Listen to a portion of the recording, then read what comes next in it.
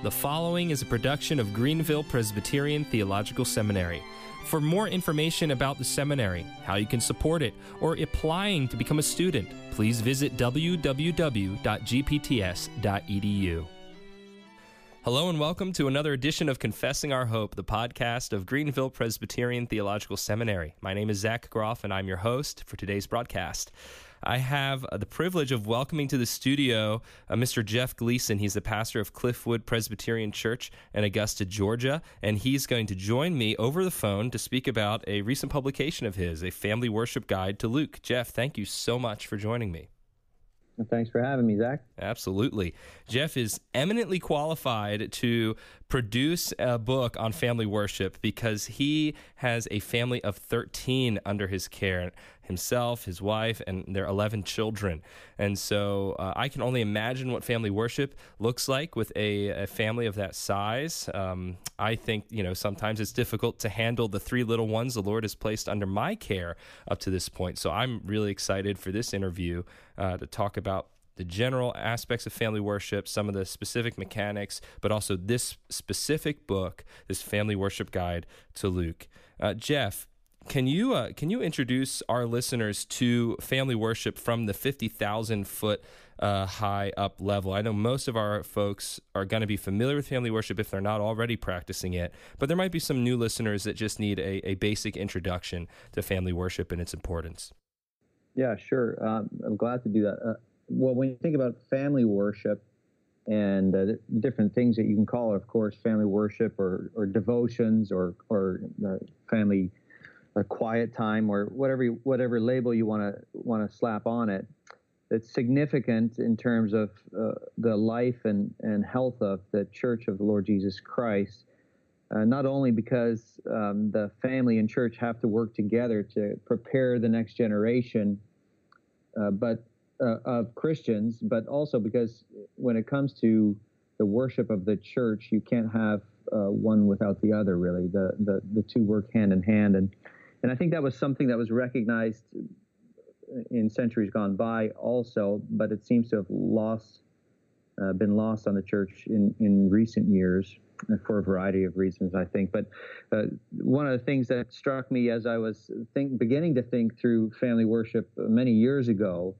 I was reading the Reformed pastor by Baxter, Richard Baxter, the Puritan, and he has a quote in his book that really struck home to me, where he said, "You're not like to see any general reformation till you procure family reformation. Some little religion there may be here and there, but while it is confined to single persons and is not promoted in families, it will not prosper nor promise much future increase."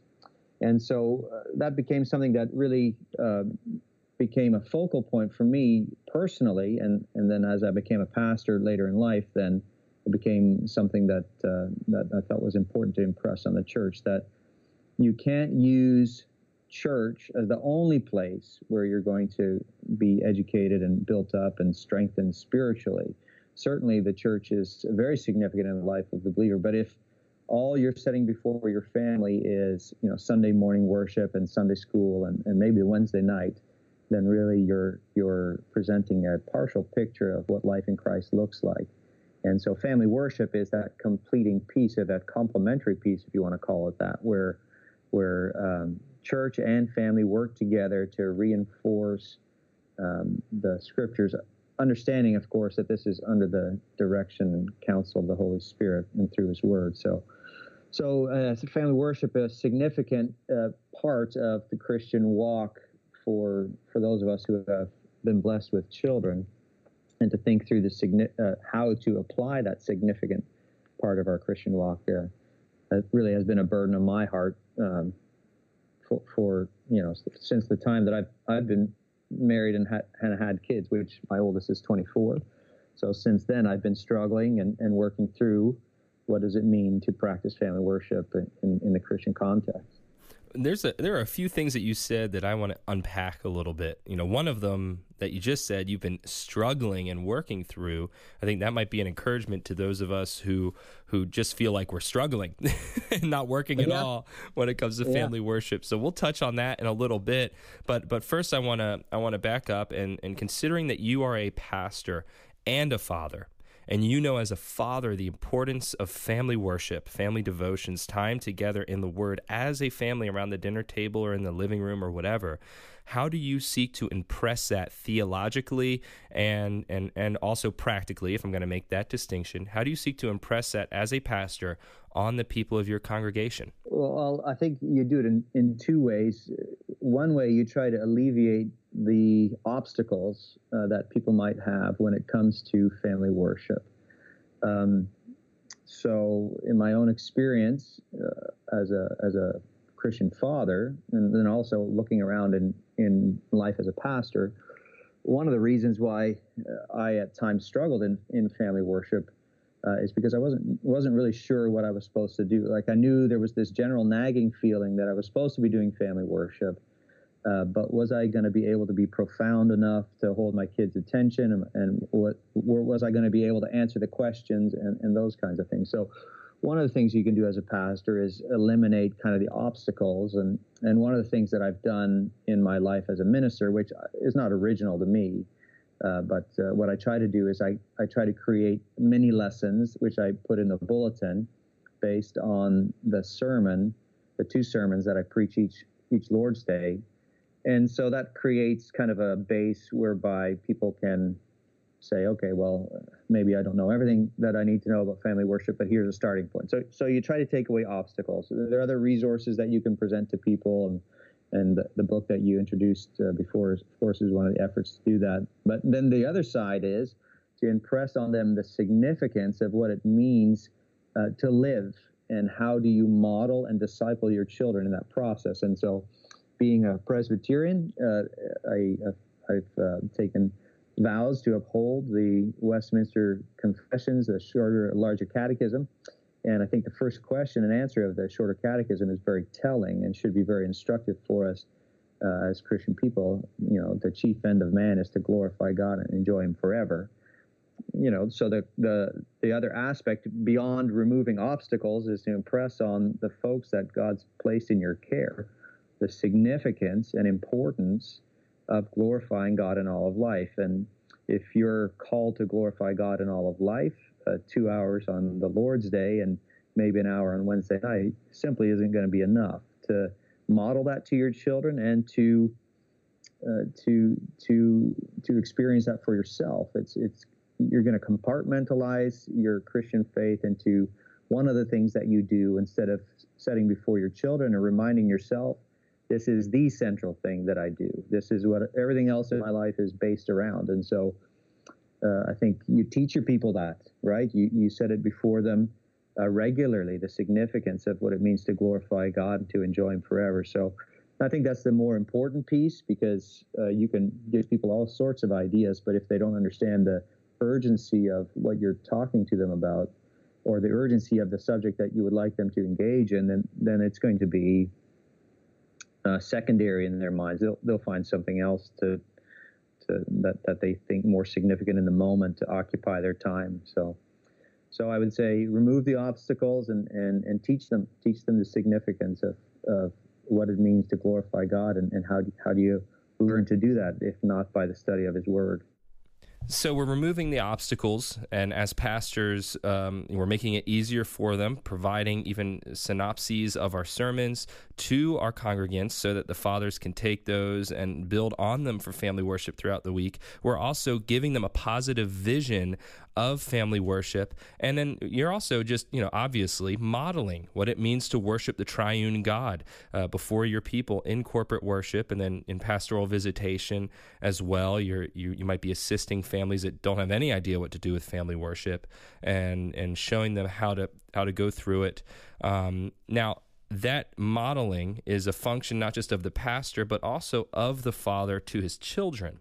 And so when a father does instruct his children in the Word, we can ask, what does that communicate? And conversely, when a father chooses to do something else in family time, be it watch TV or any other host of leisurely activities, he's communicating something else to his children. What do we communicate to our children by either choosing to lead them in family worship or choosing not to lead them in family worship?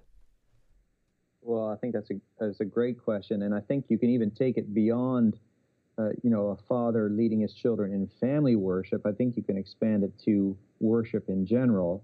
And if you look at a place like Exodus 12, where God is instituting the Passover feast, one of the reasons why it's instituted is so that fathers can teach their children about what he had done in the past. And so in Exodus 12:26, there's the word of Moses to the Israelites, the word of God to the Israelites, really, where the whole setup is, what happens when your children say to you, what do you mean by the service? What do you mean by this Passover feast? And then that gives fathers an opportunity to explain the significance of the Lord in their lives. So you take that to apply to corporate worship in a sense. There's remembrance, the remembering of the Sabbath day and the corporate worship of the Lord.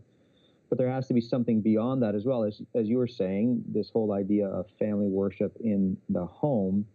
And as you rightly pointed out, your choices always instruct, right? So if it's a choice of neglect, if that's what you choose to set before your kids, then it will establish a value in the life of your children, in the minds of your children. So if dad comes home, assuming that your family worship is set up for you to do it in the evening, it could be done anytime, of course. But dad comes home, long day of work, he's tired, and he says, you know what, I don't have time. I'm too emotionally tired to do this. I would prefer to sit on the couch and watch the Winter Olympics or whatever the case is, whatever you like to watch on TV. And to the children, that establishes a value. That means that my time for the Lord is dependent on how I feel about it.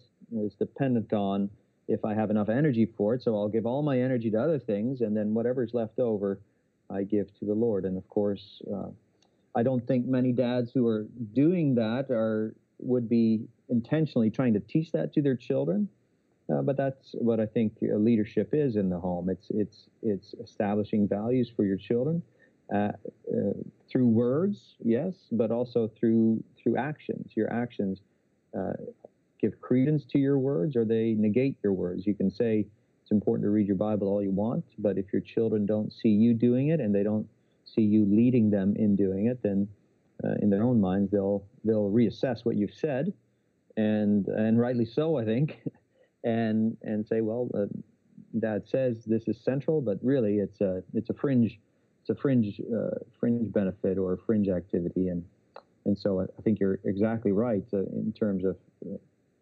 conducting family worship or failure to conduct family worship. Both of them will communicate and teach your children something. What I really greatly appreciate about family worship and how you've laid it out for us is that you've given us a picture of what I call Calvin's view of the Sabbath. Now, hold on. I'm not talking about it in the way that many candidates for ministry might refer to Calvin's view of the Sabbath to try to get out of Sabbatarian convictions as expressed in Westminster standards. But Calvin's view of the Sabbath was to take the activities of the Sabbath day, to take the activities of the Lord's day, the reading of the word, prayer, expounding upon the word, singing psalms of praise, and to bring those activities into the rest of the week. And how important is it to adopt what I call Calvin's view of the Sabbath, to bring the activities of the Sabbath day into the rest of the week? Because the time that we have on Sundays is so limited. Can you open up for us how important it is to have that daily pattern and why that's important to fill our days and our lives with this returning glory and praise back to God as a family? Sure, and I have to confess, I was a little worried when you started out with Calvin's, because I've heard that myself in Presbytery meetings, but a million times. Yeah, but I'm glad to answer the question as it was asked, because it's a very good question. Once I understood where you were going with it, but I think it is significant to bring what happens on the Lord's Day in corporate worship into your home, because in the sense, what we're doing in our homes is preparing our children to be worshipers, adult worshipers in the church. And so in the book, in the family worship guide, there is scripture reading and there's prayer and there's singing as part of family worship. I know for some families it's a little awkward, but The reason there's singing and prayer is so that as a family, you can be praying together, but you can also be singing the songs of the church together. You can be teaching your children to participate in worship and singing, which is probably the easiest part for little ones, to participate in the corporate worship of the church. But then you also have the whole idea of incorporating the Word of God, and if you can do it simultaneously with what the pastor is doing in the pulpit, that's a benefit for sure. But incorporating the Word of God as seen in the church, also in the life of the family. And what you're trying to do really is remind your children daily, not just on the Lord's Day, in the life of the church. Certainly there has to be a connection, there has to be a tie-in, but you're reminding your children that every day there is a need to set God at the center of it. And we do that because if you think about how God has given us time, and our time is divided into weeks, and so our weeks have 168 hours, 24 hours a day, 7 days a week, so 168 hours. If you have a full week of church activities, if you're engaged in kind of everything that most conservative, serious-minded biblical churches will do, they'll have a Sunday school, they'll have morning and evening worship, and they'll maybe have a Wednesday night service. Assuming that each of those is an hour long, you're engaged in worship 4 hours a week at most. Well, you divide that into the 168 hours that God gives you in a week, and you're not even filling up 3% of your time in the worship of the Lord. And the Lord has given us callings. We have vocations. We have children to attend to as moms and as fathers. We have many other responsibilities in church and home and at work. But we do have the opportunity in family worship to remind our children, this is important, this is central, this is what we do. We do it at church, and then we do it at in the home as well. And so by tying them together, you are able to show them not only the connection between a home and church, but you're also able to remind them of the significance of worship, not only in church, but also outside the walls of the church and in the walls of your home. So I think that's an important connection to make. And just as we base our worship and regulate our worship by the Word of God, at least in confessional Presbyterian contexts, so too we lean on the sufficiency of Scripture in our family worship. Can you tell us how we do that? How we actively lean on the sufficiency of Scripture in our family worship as you've laid it out? Yeah, and I think it's a natural progression. At least in the Westminster Shorter Catechism, you start by recognizing you have to make God the center of your life by glorifying Him and enjoying Him forever. And then the second question and answer deals with how you're supposed to glorify Him and enjoy Him forever. And that, of course, is in God's Word. There are several passages that would apply to family worship when you're thinking about how do you glorify God and how do you use Scripture to do that. You can look in the Old Testament, Deuteronomy 6 and 7, where it says, these words that I command you, God's talking about His law there, these words that I command you today shall be on your heart.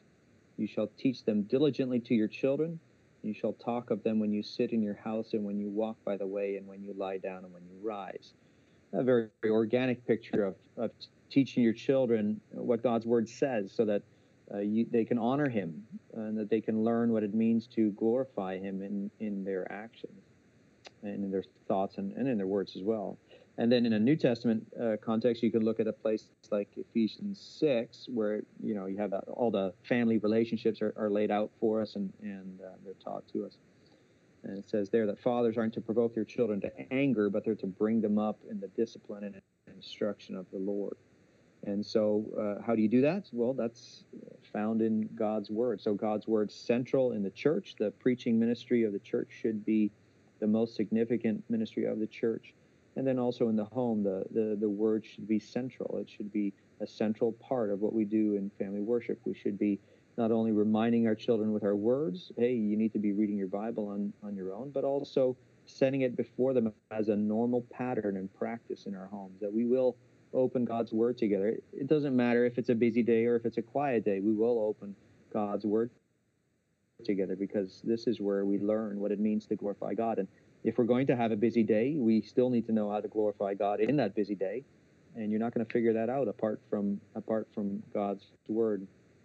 There's the classic passages of the sufficiency of Scripture to inform all of our lives in 2 Timothy 3, where it teaches us that Scripture is good for teaching and for reproof and for correction, for training, so that we can be complete and equipped for every good work. And I think that's such an important part for our children to see, that, yeah, we at the best of times are muddling our way through life in a sense. We're all struggling, and we stumble and we fall, and we don't do things perfectly.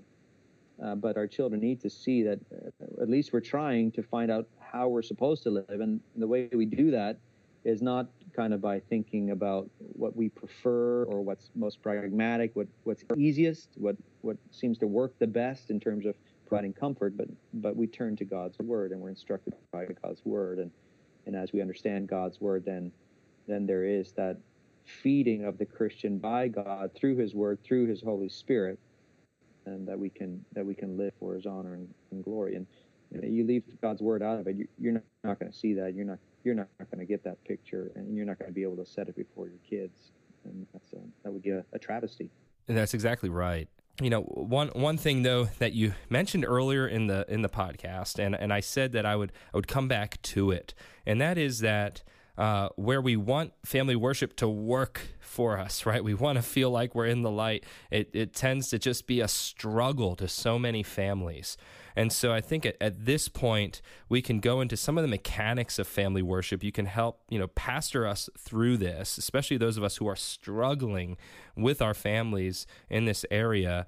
Can you lead through what the practice of family worship ought to be? Sure, but before I do that, if I can just give a caution that I think is important to make at this point, because as Christians, family worship is not the goal, right? Family worship is a means. So your prayer as a Christian father struggling with family worship isn't, Lord, make me good at family worship. We're not looking simply to be satisfied with an external action in our homes. And I can give you a story kind of from my past. I was raised in a pastor's home, and my parents were very faithful in teaching us from God's word, very faithful in leading us in family worship. And one of the exercises that we had was scripture memory. That was part of our family worship. And I'm the second of 5 children.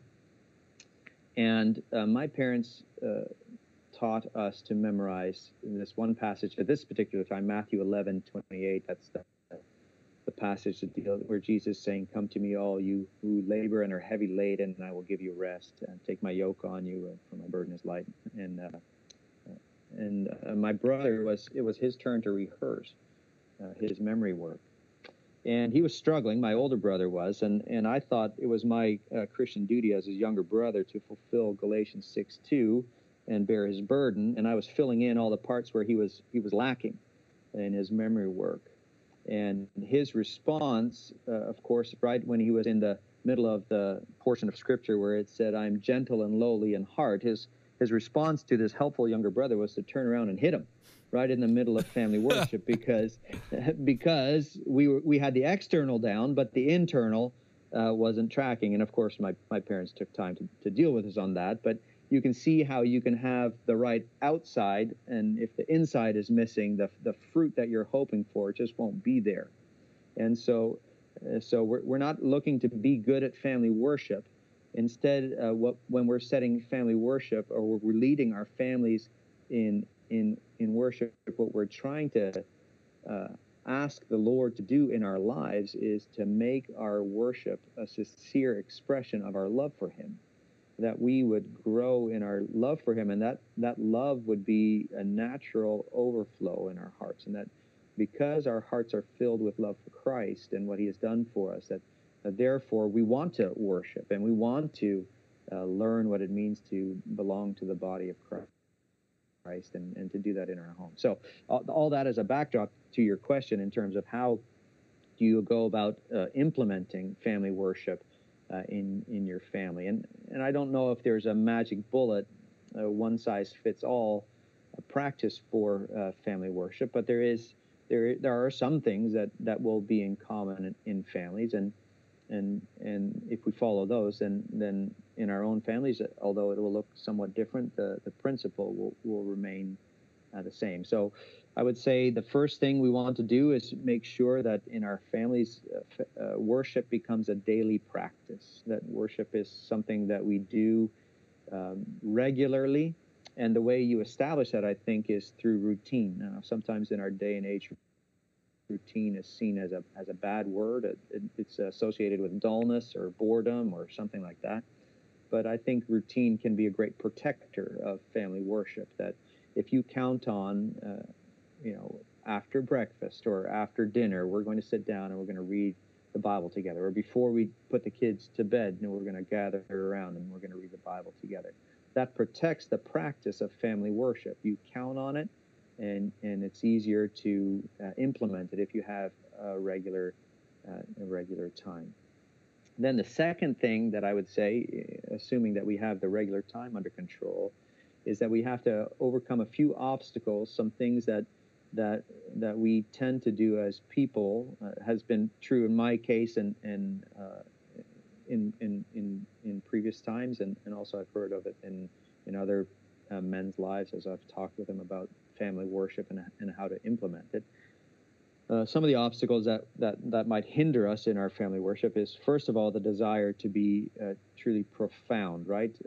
We want to be as profound as our favorite preacher or our favorite theologian, and it can hinder us because when we're honest with ourselves and we look at who we are and our capabilities, well, we're just not going to measure up to that kind of standard. So sometimes we can neglect family worship because an obstacle of being profound, or maybe we don't go engage in the practice of family worship because we're too busy.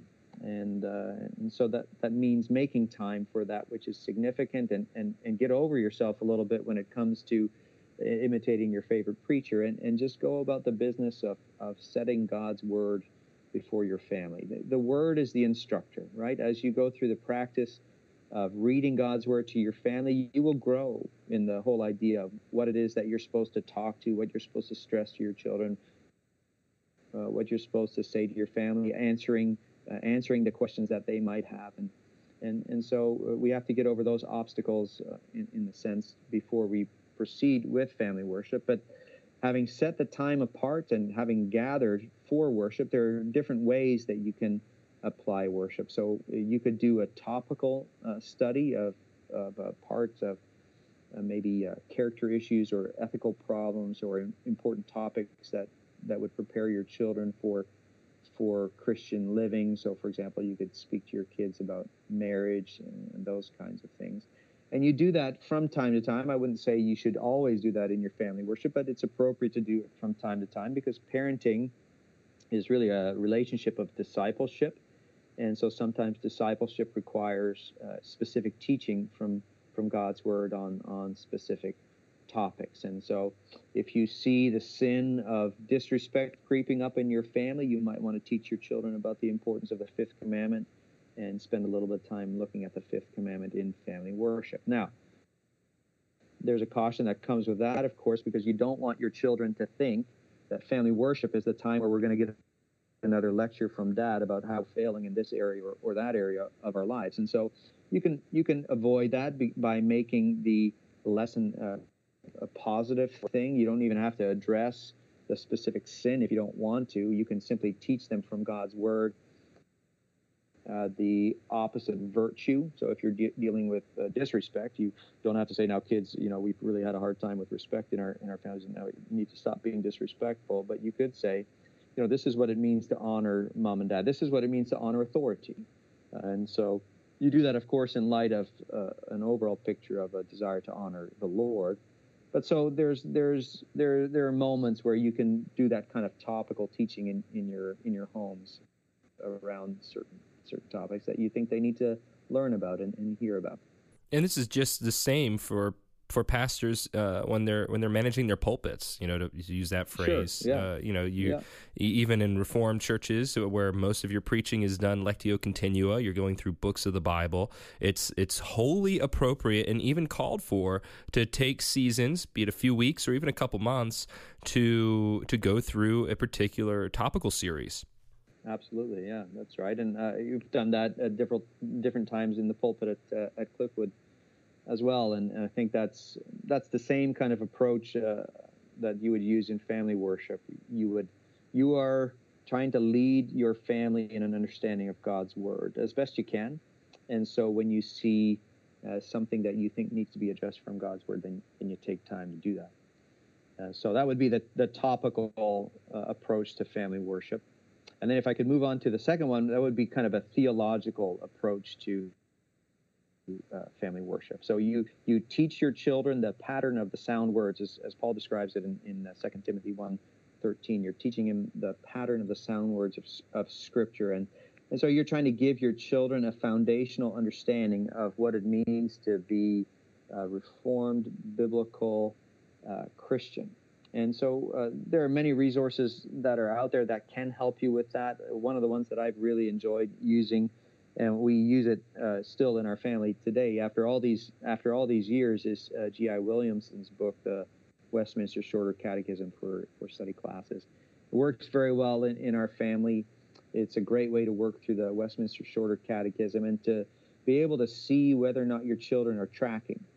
Sometimes we make assumptions about where our children are at in their theological understanding, and going through a season of theological study in your family worship, you're able to see, by asking questions and by talking with them about it, you're able to see whether or not they get it. And the benefit, of course, of that structure and that resource is that you don't have to reinvent the wheel. Right? You can read the Shorter Catechism question. G.I. Williamson has put together a great lesson to help you understand what the Catechism question is teaching, and then by interacting with your children, you're able to see whether they understand it, and you'll also be able to watch them grow in their theology and their understanding of theology. So that's kind of the second suggestion that I would have in terms of what you can do for family worship. Very important as well. But I think the third one should be the most common in our homes, and that's the same thing as you were saying before about what happens in the church, where kind of a working through the Bible in order or some biblical instruction would be the most common. And of course, it's a little bit artificial to separate the three, because as you're working through Scripture, you will hit certain topics and you will hit theology, of course. But this would be more an understanding of we're reading through this Bible book and we're teaching what each passage teaches about God and what our duty is towards Him. And so what I've found in my experience as a pastor and from my own personal experience is that can be intimidating sometimes, because we don't always know as much as we would like to know about God's Word. And that really was the launching point for the motivation for the series that was begun with Christian Focus, the family guide, family worship guide to these different books of the Bible. So far, we only have Luke, but what we're trying to do is put together some helps for dads specifically, but of course moms as they lead their children as well. Help them to make the study of God's Word easier. We talked in the beginning a little bit about removing obstacles and how that could be done by pastors in churches. Well, it can also be done through resources like this family worship guide, and that's the goal, to help dads lead their families in the study of God's Word. And so if you have the regular routine, the actual practice of family worship isn't rocket science. Really, if you don't have any resources, really what you want to do is open God's Word and read it to your family. If you're able to add to that with some resources, I'm not saying you add to God's Word, but you add to the time of study with your family, then you can have these resources that that help with aid in the discussion and the understanding of what's taught, and that's the goal in the series. And something that has been emphasized on the podcast in the past, and that I'm going to reemphasize now in my own words, is not only the importance of carving out and setting aside a time, a daily time or times to do this. You know, I know families that do this morning and evening. Not everybody's able to swing it. That really worked well in agrarian societies where everybody's working on the farm together, so all of your schedules are pretty much the same, even from an early age. But and I know families like my own that only do this in the evening at this point. And we do it after dinner.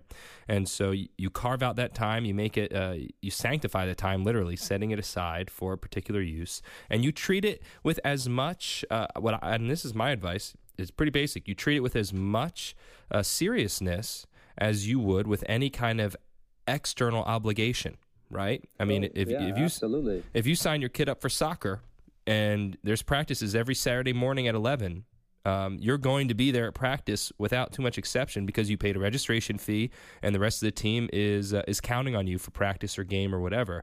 I would say, how much greater is it a commitment to sit with your family and to open up God's Word and to read it? So treat it with at least as much seriousness as you would choir rehearsal or soccer practice or, you know, any other kind of external commitment. And then the second thing I would say is don't overburden yourself either.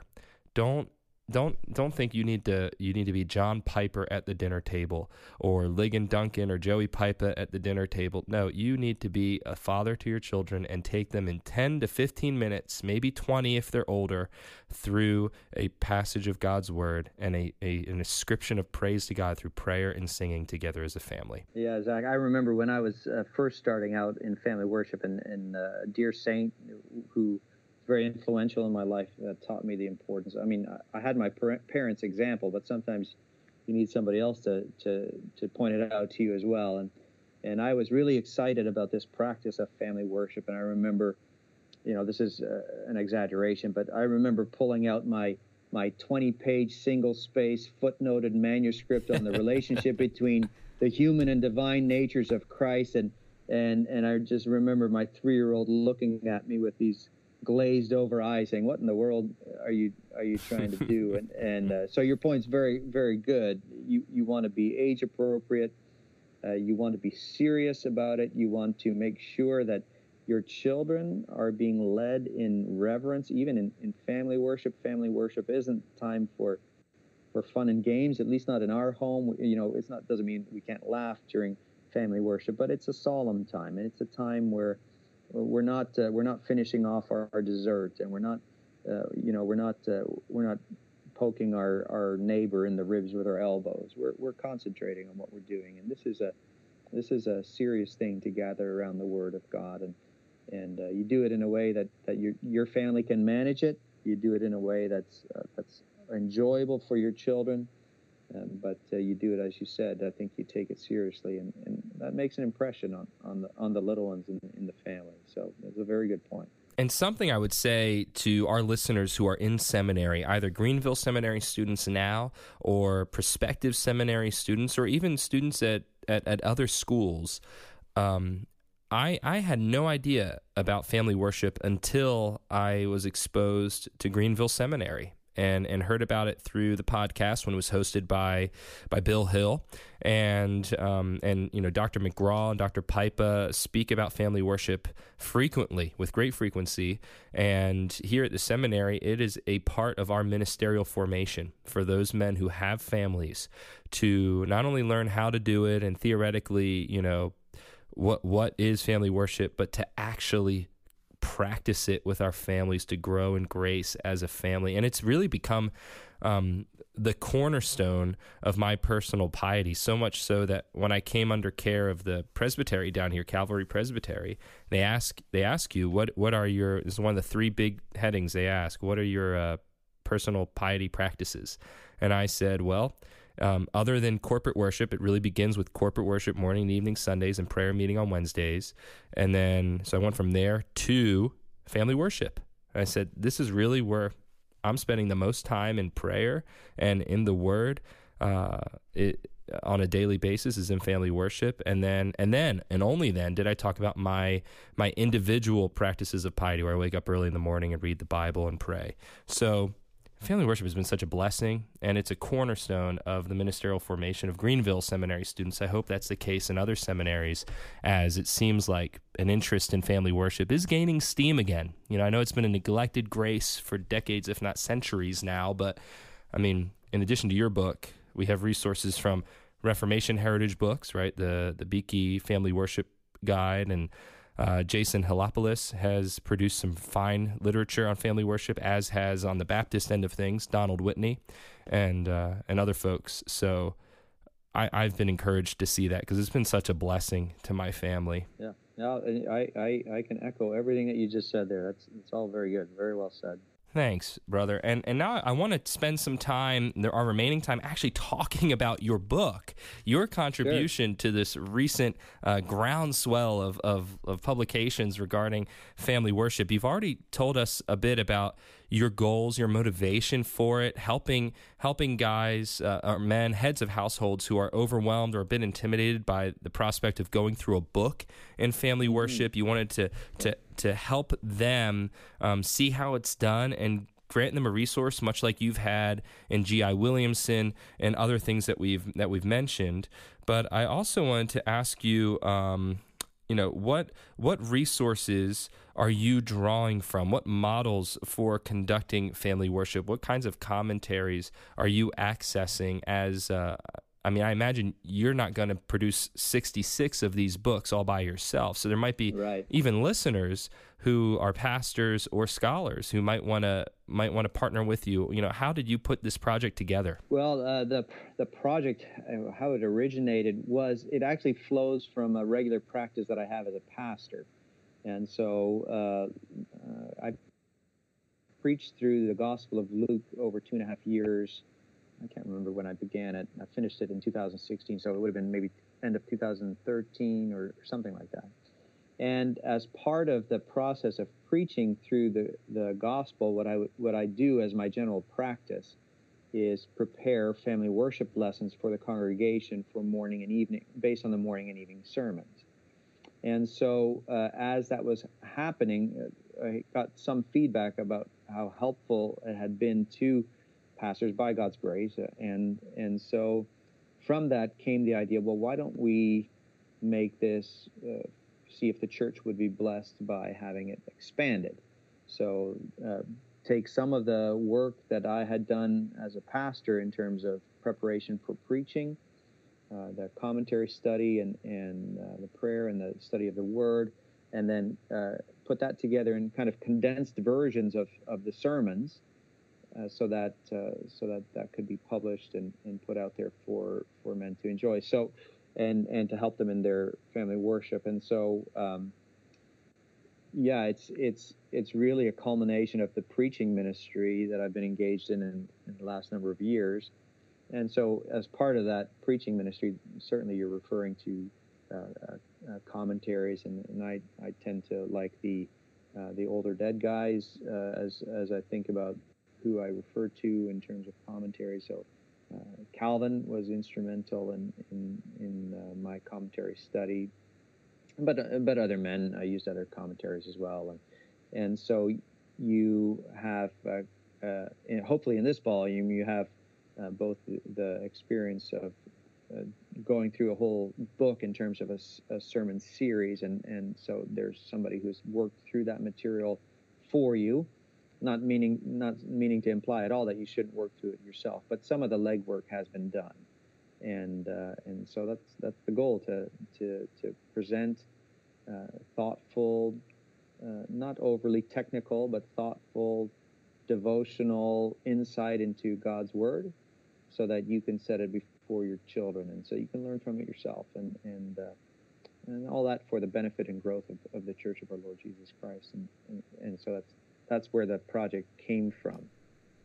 And what are your vision, or what is your vision for this project? Are you hoping to produce more volumes yourself? Are you reaching out to colleagues and other men to invite them to contribute to a series through Christian Focus? Yeah. So it's supposed to be a series, not just Jeff Gleason series. It's supposed to be a series because if it's just a Jeff Gleason series, not only is it never going to get done because there's just too much to do, but you gain insights from other men as well. And so I've reached out to a number of different people with some interest. But if there are men out there who have thought lots about family worship and who are interested in helping the Church of Christ that way, I'd love for them to get in touch with me and be. We are looking to expand this series and Old and New Testament, and hopefully one day, if the Lord blesses it, we'll have 66 of these volumes that so that a family can be equipped in all the books of Scripture to set them before their children and set them before each other. That would be a great blessing. I know one thing I've run into myself is family worship, though it shouldn't take as much prep time as even drafting a sermon or writing a hymn. It does take a little bit of preparation to do well. I mean, one mistake that I have made in leading family worship is getting the family worship not knowing what hymn or what psalm I want to sing, relating to the lesson. And though I have helps for the lesson and the prayer is generally extemporaneous and that all goes well, when it gets to the song and my kids see me flipping through, my 6-year-old and my 4-year-old in their excitement start shouting out requests. And then invariably one of them melts down when I don't pick their song. And now I just think, oh man, why did I not come into this a bit more prepared? So something that I've done is I've set the expectation up front with my kids and say, this is what we're going to sing once we do the lesson. And that's been a help, though I can't say I do that perfectly. That's the joy of parenting in the fallen world, right? That your best intentions sometimes come crashing down in unexpected ways. Well, what it's taught me is, and I'm sure you've learned this many times with 11 children, but what it's taught me is one aspect of not provoking your children to wrath is to set expectations for them, because they appreciate structure just as much as adults do, and they don't handle it. They don't handle the lack of structure as well as some adults do. Right. That's all very funny. So walk us through, in our remaining time, one of your sessions here. What are the components of the chapters that you've given us? I have the book in front of me, but why should I just read it? I should invite you to read it since I have you on the podcast. All right. Well, what I try to do is create a structure that you can follow that's uniform, so that you know each day in terms of doing preparation for family worship. Okay, this is what I should expect, and all of it's going to be based around a reading of God's Word. So this volume is on Luke, so you're going to read all of Luke sequentially, and each lesson will be based on a passage of Scripture. So first, it'll tell you which passage you're supposed to read, which is key to family worship. But then it'll also give you kind of an introduction where the main purpose of that section of Scripture is laid out, so that going into the lesson you can say to yourself, okay, well, this is what we're going to try to communicate today. This is what I want my kids to see. This is the lesson that I want them to learn. And then there's a section called Bible teaching in each chapter. And then in the Bible teaching chapter, you kind of have a digest of some of the relevant portions of that passage that require explanation, perhaps, or that are most curious to people. And then there will be a section where there will be family discussion. I like to talk about the passage of Scripture that I read with my children to make sure they're understanding the passage properly. And so what we have in the family discussion section is just a summary or some suggested topics of discussion, and I divide them up according to age in this volume, because you talk differently to your 3-year-old than you do to your 13-year-old than you do to your 23-year-old if they're still in your home, and what you want to do is make sure that you're addressing them in an age-appropriate way according to their understanding. And of course, I'm not in everybody's home, so I don't know where you are, and you might have a very mature little 6-year-old, or you might have a very immature 17-year-old, whatever the case is, there's some suggestions for things you can talk about with your young children, with kind of your children that are in the middle ages of say age 7 to 13, and then for your older children. And as you're thinking through those things and your discussions with your children progress, they will grow in difficulty, and they will grow in terms of how you challenge them and what you want, what kind of response you're expecting from them, and those kinds of things. But the family discussion section is supposed to help with that. Then there is a section on family singing at the end of each lesson. And my approach in terms of including family singing is to prepare the children for congregational participation. So what I want in terms of teaching my children to sing hymns is I want my little 3-year-old, when he's sitting in the service for the first time, to be able to perk up his ears when that hymn is sung, so that he can even sing some of the words along, even as a little guy. And so in the volumes, we have 10 songs and 10 hymns and 10 psalms that are recommended. And they are simply that. They're recommendations to help grow your family in terms of a repertoire of songs that they can sing in corporate worship. I chose songs from the Trinity Hymnal and also from the Book of Psalms for worship, which is put out by Crown and Covenant Publications. And the only reason I chose those is because that's what we use at Cliffwood Presbyterian. And so trying to make some suggestions for people to lead their family in learning songs. Now, I have, of all the parts of family worship, this is one that I get most pushback on usually, because singing is difficult for some families. But I would say, if you're beginning family worship when you've got little ones, your kids don't know if you sing well or not. And you just lead them in making a joyful noise before the Lord. If you can sing really well, that's great. But teach your kids to sing the hymns and the psalms of the church, that they would be able to participate in the worship of God's people. It's a great blessing to them. And then the last section of each lesson is family prayer. And again, I think the family prayer part is the least significant part of the lesson. Not saying that prayer is not significant, but I think that most families know things that they need to pray about and can pray for. And but these form as a help so that you can pray along what you're learning in the lesson. And I've seen that in my own family, where, as my children get older, as we work through family worship, as we take turns praying, and in our family our size, we don't all pray at the meal. We divide up who prays, and the older children, as they pray, they've learned to pray theologically. They pray along the lines of what we've just looked at in the lesson, and that didn't happen just because they figured that out on their own. That was something that was taught to them in terms of setting before them the need of praying back Scripture to the Lord and what you learn in Scripture, and to ask the Lord to impress it in your hearts and those kinds of things. And so these suggestions for family prayer are supposed to serve as a help for that, to help direct our families towards what it means to pray the things that we've just learned.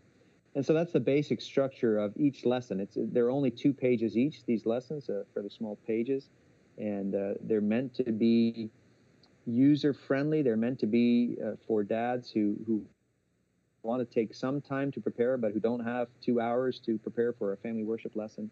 It gives the structure. It gives hopefully enough insight into Scripture that you can answer some questions that your children might have about the passage that you've read. And then, you're trying to join church and family together. Again, you do that through the singing.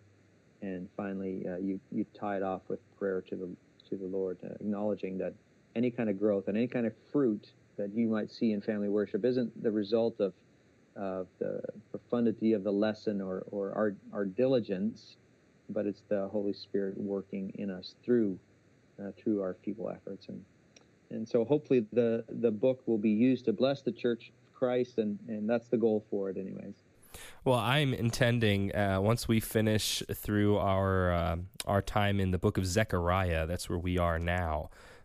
What's on the horizon for us is either a short epistle or one of the Gospels as a family. And if my wife and I decide to jump into a gospel, I'm going to jump into Luke, and I'm going to put this book to the test, as it were. All right, fantastic. With my family, and of course, I will let you know how that goes. But just flipping through it in good Presbyterian fashion, it's not a book of common worship. It's a rubrical resource, and what I mean by that is, you do not present these 2-page lessons as things to just be read through out loud to your family, but rather they are to be a help to he or she who is leading in family worship. I say she for single mother households, of course, who is leading through family worship to just provide a resource, some kind of backup, as it were. But it's not meant to just be read through. No, it's not. It's not okay. Here you start reading, and by the time you're done, you've done your family worship. It's supposed to be a help, almost like scaffolding in a sense, where sometimes when we're putting, I'm thinking about my sink. I have to put a sink. I have an undermount sink in the cupboard, and before I can connect it, because it's falling down, before I can connect it, I have to have some scaffolding underneath so I can provide the permanent supports that will hold the sink in place. Well, this book is supposed to be kind of like that. It's that temporary scaffolding that can be put in place so that dads can grow in the practice of family worship, make it as easy as possible. I think leading your family in worship is never an easy task. I don't ever want to make it sound like now your problems are going to be over because you have this magic potion. There will always be a need for scaffolding, but making it as easy as possible so that dads can get into the habit, get into the practice, be faithful in it, so that we can see the fruit of it as the Holy Spirit works through the reading and teaching of His Word, and that's the great blessing of family worship. I can speak personally as a dad to see. My children have seasons of struggling, just like everybody else's children do, but to see through the repeated study of God's Word and through the prayers of mom and dad and the Holy Spirit working in the lives of these children, you do see the fruit of what you do. You have many opportunities to teach your children when you practice family worship faithfully, and there's a great blessing to see your children understand the wonderful truths of Scripture and the wonders of the gospel, and to see how they want to apply it. They don't do it perfectly, but as they're growing in that's a great blessing as a dad to see. And one of the catalysts is family worship and faithful family worship, and hopefully this book encourages dads to take it up and practice it. Amen. Well, I want to commend to our listeners this resource. I want to direct them as well to where they can get it. If you go to ChristianFocus.com, that's all conventionally spelled, www.ChristianFocus.com, and you put in the search bar a family worship guide to Luke, this will pop right up. Without any delay. It's being sold now for $12.99 on ChristianFocus.com, and again, Pastor Gleason goes through the entire book of Luke for you, which is really great. So it's not a huge volume by any means, but it is a comprehensive look at the book of Luke, specifically for those who are leading their families in family worship. And at Christian Focus, the publishers have provided as samples both the full table of contents, so you can see how Pastor Jeff has divided up the text, first of all, and they've also provided the second chapter, so the second lesson. So you could even literally test drive this with your family, so to speak, print out that sample chapter and seek to use it as a resource in an instance of family worship to see if it's helpful to you. I think you will find that it will be helpful to you. And like I said, I'm going to be putting the whole book to the test with my family in coming months and letting Pastor Jeff and others know how it goes with us. But I commend this resource to you as our listeners, and I hope that you will at least investigate it further and perhaps even buy the book and use it with your families. Pastor Jeff, do you have any parting words you want to share with our listeners before I let you go? Well, I just to summarize all that we've talked about in a sense of part of the challenge of a dad is you're shepherding these little souls, and yeah, the truth is you're inadequate to do it on your own, and your life is full of holes, and if anybody's going to see them, it's going to be your children. You're not going to fool them. But what you can do is humbly and with great zeal set before them the Word of God, because you want to do that because you want to teach your children to glorify God and enjoy Him. And they're not going to learn that. They're not going to learn that from their friends on the playground. They're not going to learn it by playing Xbox. They're not going to play it. They're not going to learn it by playing sports or being engaged in hobbies. There's only one way that they learn that. They learn it through reading God's Word and having that Word applied to them by the Holy Spirit. You can't do the work of the Holy Spirit. It's not possible for you. But what you can do is you can teach them. You can teach them to know who God is and to know His promise of salvation in Jesus Christ. You do that by opening His Word. You do it by opening His Word faithfully day in, day out, so your children know. The things that Dad says to me about God, he means them. They've changed this man. He's not a perfect man. Your children know you're not a perfect man, but they can see what's important to you. And family worship is in my mind, the one half. The other half is to lead your family in corporate worship, but family worship is so significant in terms of teaching your children. And so I would just encourage dads to do things that sometimes seem hard to them at the moment, but that will bear fruit in due season. And so pick up that Bible, open it up, read it to your family, teach them God's Word as best you can, and show them that you delight yourself in the Lord. And so I just leave your listeners with that thought. I think that sums up what we've been talking about together this afternoon. That's a good exhortation. Tolle lege, take up and read, primarily in reference to sola scriptura, to the Word of God alone. But also, since this is an author interview, pick up and read and use this resource that Pastor Gleason has provided to us. Thank you so much for joining us. Again, this has been a pleasure and I think a very profitable interview. Well, thanks for having me. You've been listening to a production of Greenville Presbyterian Theological Seminary. For more information about the seminary, please visit www.gpts.edu.